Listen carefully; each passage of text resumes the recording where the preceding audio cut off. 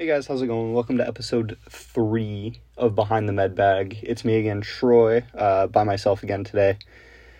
I'm going to go kind of against what I said in my last podcast and talk a little bit about medical stuff today, just because I was watching the news and saw some stuff about COVID and all that stuff that's going on right now, and I kind of wanted to put my 2 cents in just because I have a little bit of an expertise in public health and the human body and whatnot as a whole. So today I saw something on the news about a 5-year-old that was hospitalized due to COVID.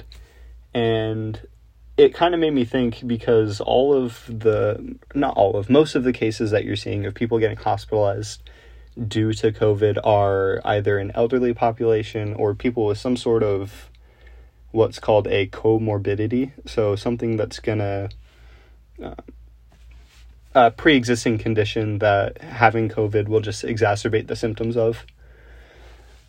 That's kind of what most people are worried about as far as this goes, is the people that have, asthma or diabetes or stuff like that. And seeing a previously healthy young person hospitalized because of this really made me think of, what are we really focusing on in the world?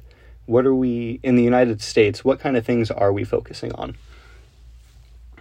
as far as public health goes? So most of the younger people that have been hospitalized due to this disease that's going around have had some sort of issue. Like I said, have had a comorbidity of some sort, a pre-existing condition that gives them, or that causes them, a reaction that is life-threatening. And a lot of people that are older than, I don't know the exact statistics, but that are older than, say, the 5-year-olds. So the people in my age range, 20 to 40 years old, are the ones that have the pre-existing condition, are the ones being hospitalized. And a lot of those have to do with obesity. And my particular expertise, my area of study, is in exercise and public health in that manner. So I deal with a lot of, dealt with a lot of cardiac issues, a lot of metabolic disorders. And that was generally what I would focus on in my researches and that kind of stuff.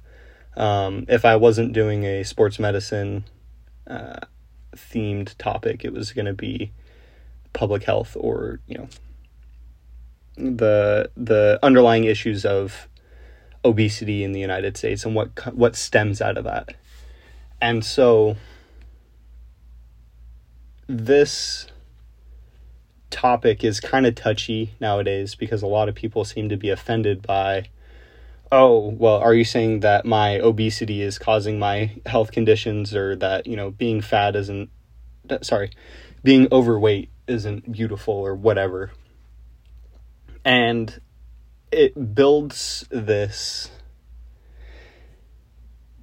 hypersensitivity to talking about the subject and talking about the real issues associated with being overweight. I'll tie this into COVID in a little bit, but I need to express this outright.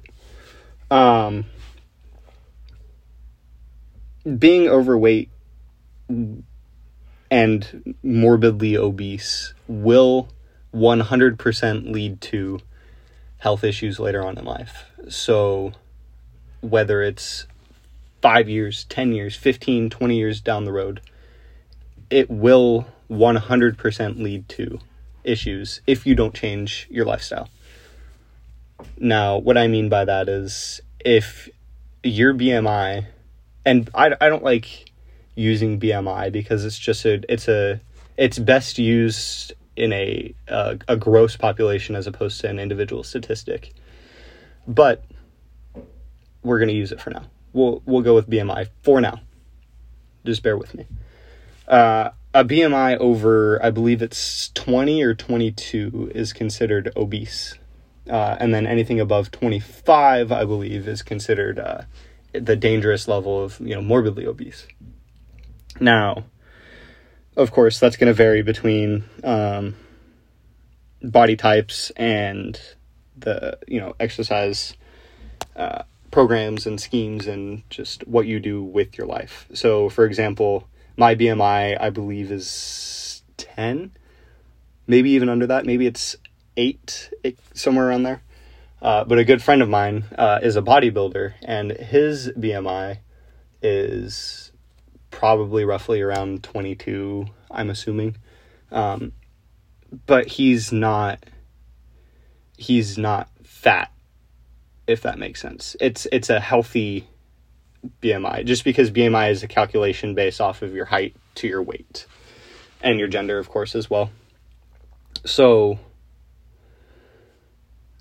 taking that into account,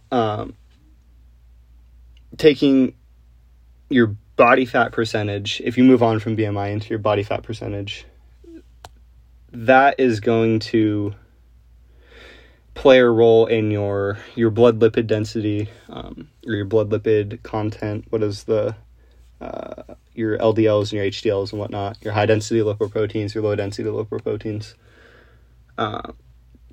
And those are going to build what's called plaque in your blood vessels. Now, if you've listened to any other podcasts or watched any YouTube video, or taken any kind of health class, even in high school, you'll probably know what I'm talking about here. But essentially, plaque is just a hardened substance that builds up in your veins, in your arteries and everything that is associated with moving blood. And this can also build up in your heart. Now, and your lungs. So having this type of buildup will put you at a negative in life as a whole. So walking upstairs, walking long distances, any type of physical exertion is going to be more difficult than it should be,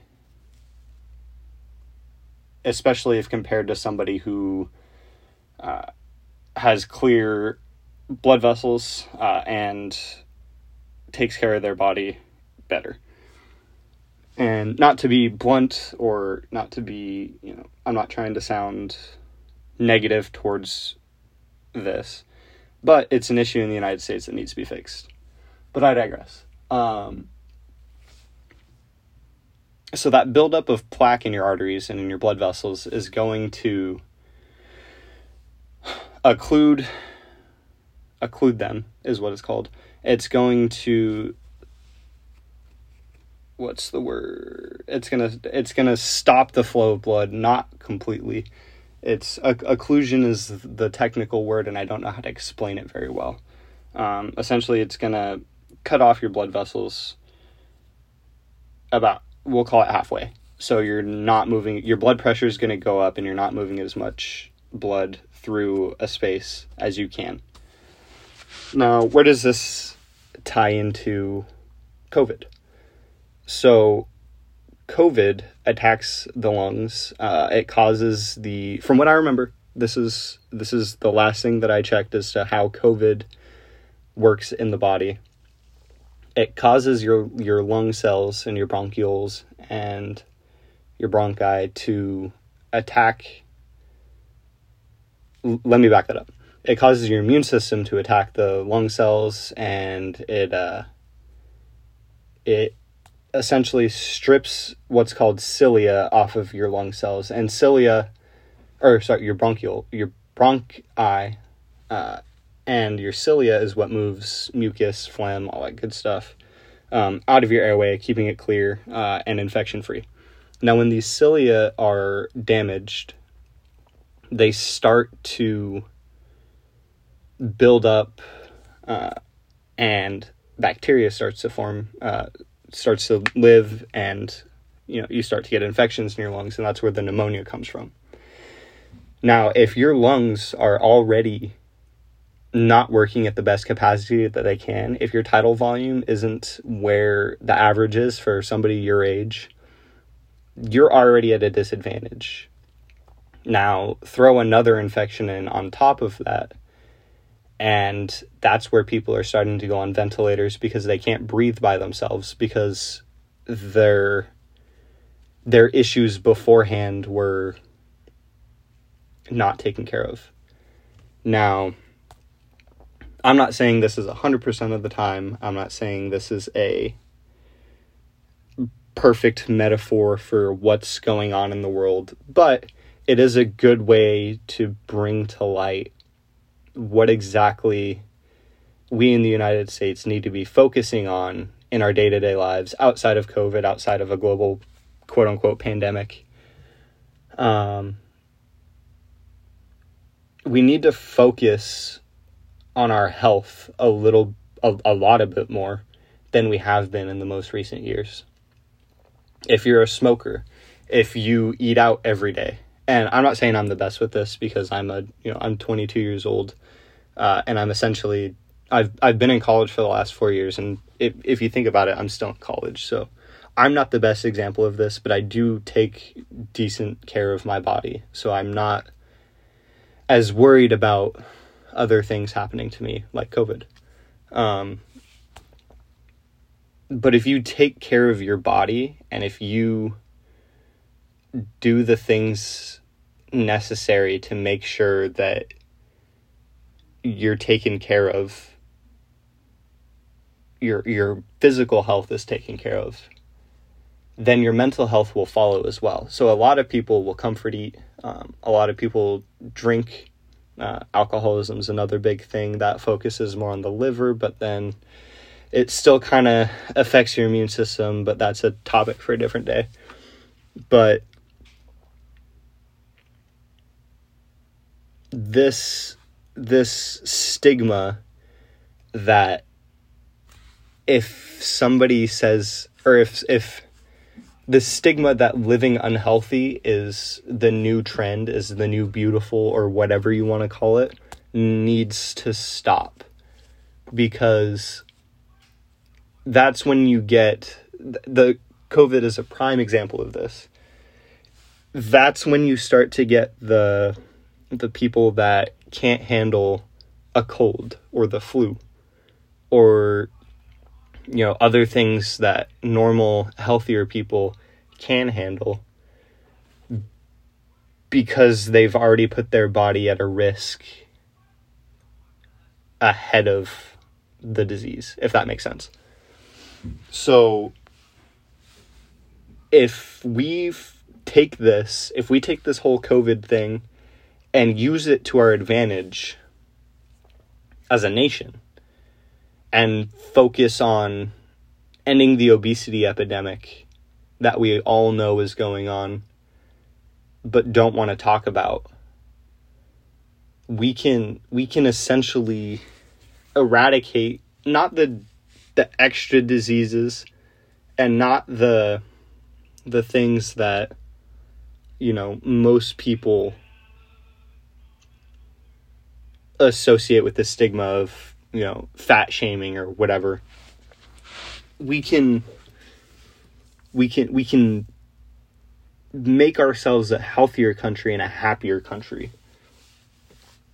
And it all starts with being able to talk about the things that a lot of people find offensive for no real reason. There's no need to get upset if your doctor tells you that you need to lose some weight, because that's their job. In the end, you go to the doctor so they can tell you what to do to stay healthy. And I'm not saying all doctors are perfect, and I'm not saying all doctors are good, but if you're happy with your doctor up until the point that they say you need to lose some weight, and then they're the devil to you, maybe you need to do some soul searching. Maybe you need to figure out where your priorities actually lie, and if you're actually going to them to keep yourself healthy. Because as soon as somebody says something slightly offensive, even if it makes complete sense to you, or not, it doesn't have to make complete sense to you. Even if it makes complete sense, but you find it offensive, maybe take a step back and think of why is this person saying this to me? Why do I need to look at myself in a different way so I know that, or so that I can see what this professional is telling me to do? Now, a lot of people don't want to get their information from research or from different sources. They want to get their information force-fed to them through the news. And so when people start looking at the news, and the news today is absolutely atrocious. I hate watching any kind of news today because it's so opinionated that you're getting force-fed other people's opinions.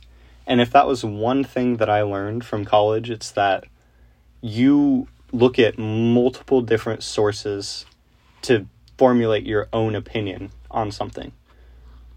Now, a lot of my opinions as far as medicine, as far as public health, global health, are based off of exercise science and how exercise affects the whole body, with a little bit of first aid, basic life saving, that kind of stuff mixed into it. So I like to view myself as a little bit more well-rounded medical, quote-unquote, professional, because I can look at things from multiple different points of view and formulate my own opinion about it. And there's a lot of different metaphors that I could go to explain this, but the biggest one that I can think of is this. So, a patient comes in after tearing their ACL, and your job is to do rehab for them.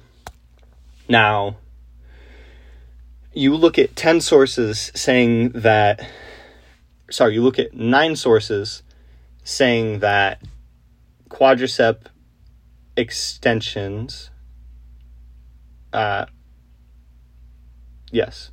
knee extension via quadricep contraction is the best way to strengthen the quadriceps before surgery to result in a better outcome after surgery. But one article says that that is not the case. Now, 90% of the sources that you look at say that this is the way to set up your athlete for more success after surgery.